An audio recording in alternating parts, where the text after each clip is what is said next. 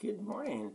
It is Friday. It's the 21st of April, and we're wrapping up our devotion on the Gospel of Luke, 24th chapter, verses 13 and 35, the road to Emmaus. Again, one of my favorite texts. So, regardless of where you are in your life, if your faith is soaring, or if you're weak, trust God.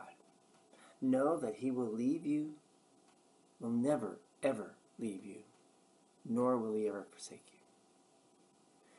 Remember the words, the promise of our Lord as He spoke to His disciples before He ascended into heaven.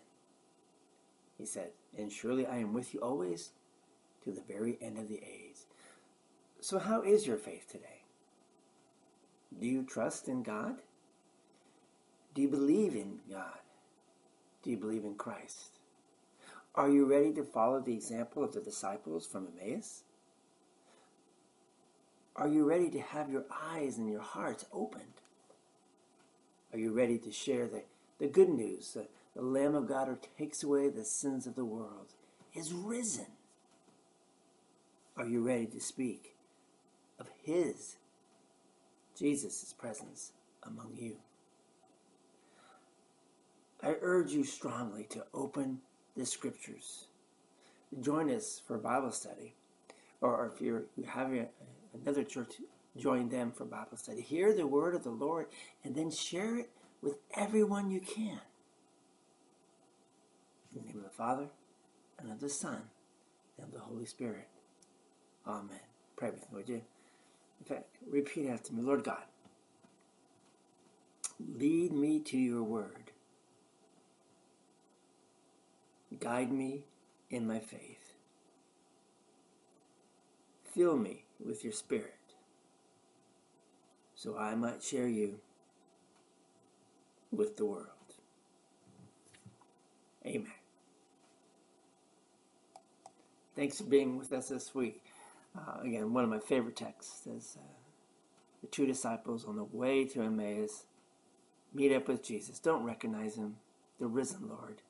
And he opens their eyes by telling them the Scriptures. He reads them the Scriptures, the Old Testament, what they had at that time from Genesis on through it.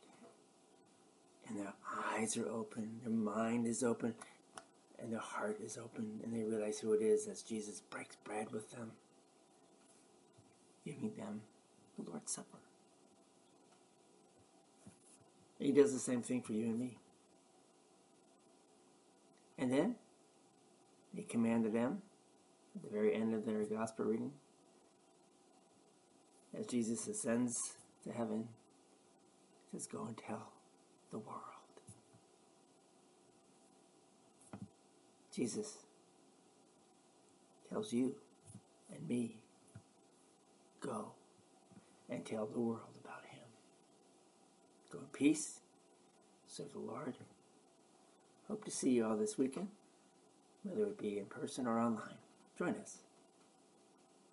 God's blessings to you all. We'll see you next week.